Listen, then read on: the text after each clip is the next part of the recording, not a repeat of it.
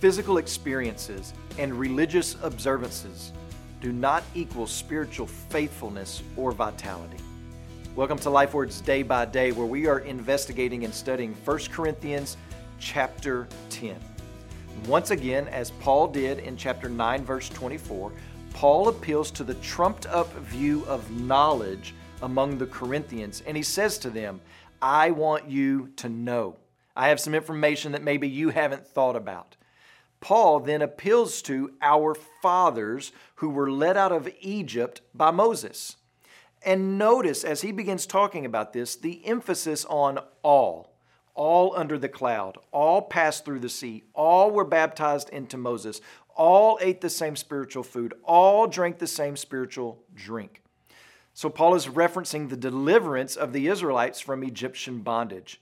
They were separated from the Egyptians and they were protected from the Egyptians by a cloud by day, the presence and nearness of God in their midst. They all experienced this. They all passed through the Red Sea, being delivered by God from the Egyptians, who, by the way, were killed in the Red Sea when the Pharaoh decided to pursue them. So all of Israel had the experience of being protected by God and the presence of God. When it says that they were baptized into Moses, I think Paul is referring to the fact that they were under Moses' leadership. They were fed the miracle food of manna every morning, and they all drank from a rock that gushed forth water at God's command. The source for the food and drink was obviously God, and that is why they are called spiritual. And all the Israelites experienced all of this. They saw this, they tasted this food, they drank this water, they participated in these observances. And Paul is clearly making a comparison of their lives with the life of the Corinthian believers and even the modern day Christian. We have been separated, marked off, chosen by the Spirit of God. We have been delivered from the bondage of sin and death. We have been immersed into the kingdom and leadership of Jesus Christ, represented by water baptism. And we have the ongoing observance of communion, eating unleavened bread and drinking the cup of juice.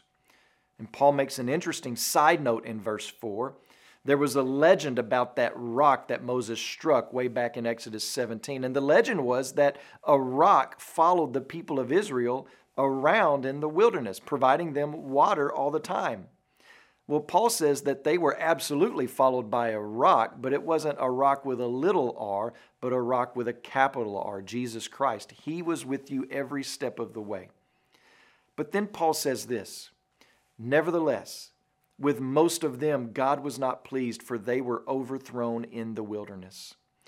So watch this. All of them had those incredible earth-shaking experiences. All of them ate the manna that just appeared every morning. All of them tasted that water that somehow flowed from a rock. But their physical experiences and their religious observances did not please God.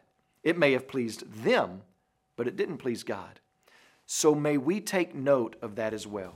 Take heed, lest we think religious observances equal spiritual faithfulness and vitality. As you pray today, please remember Boris Lebedev and his family, our missionaries in Georgia. And also remember the Hindi LifeWord broadcast that's heard throughout Kenya.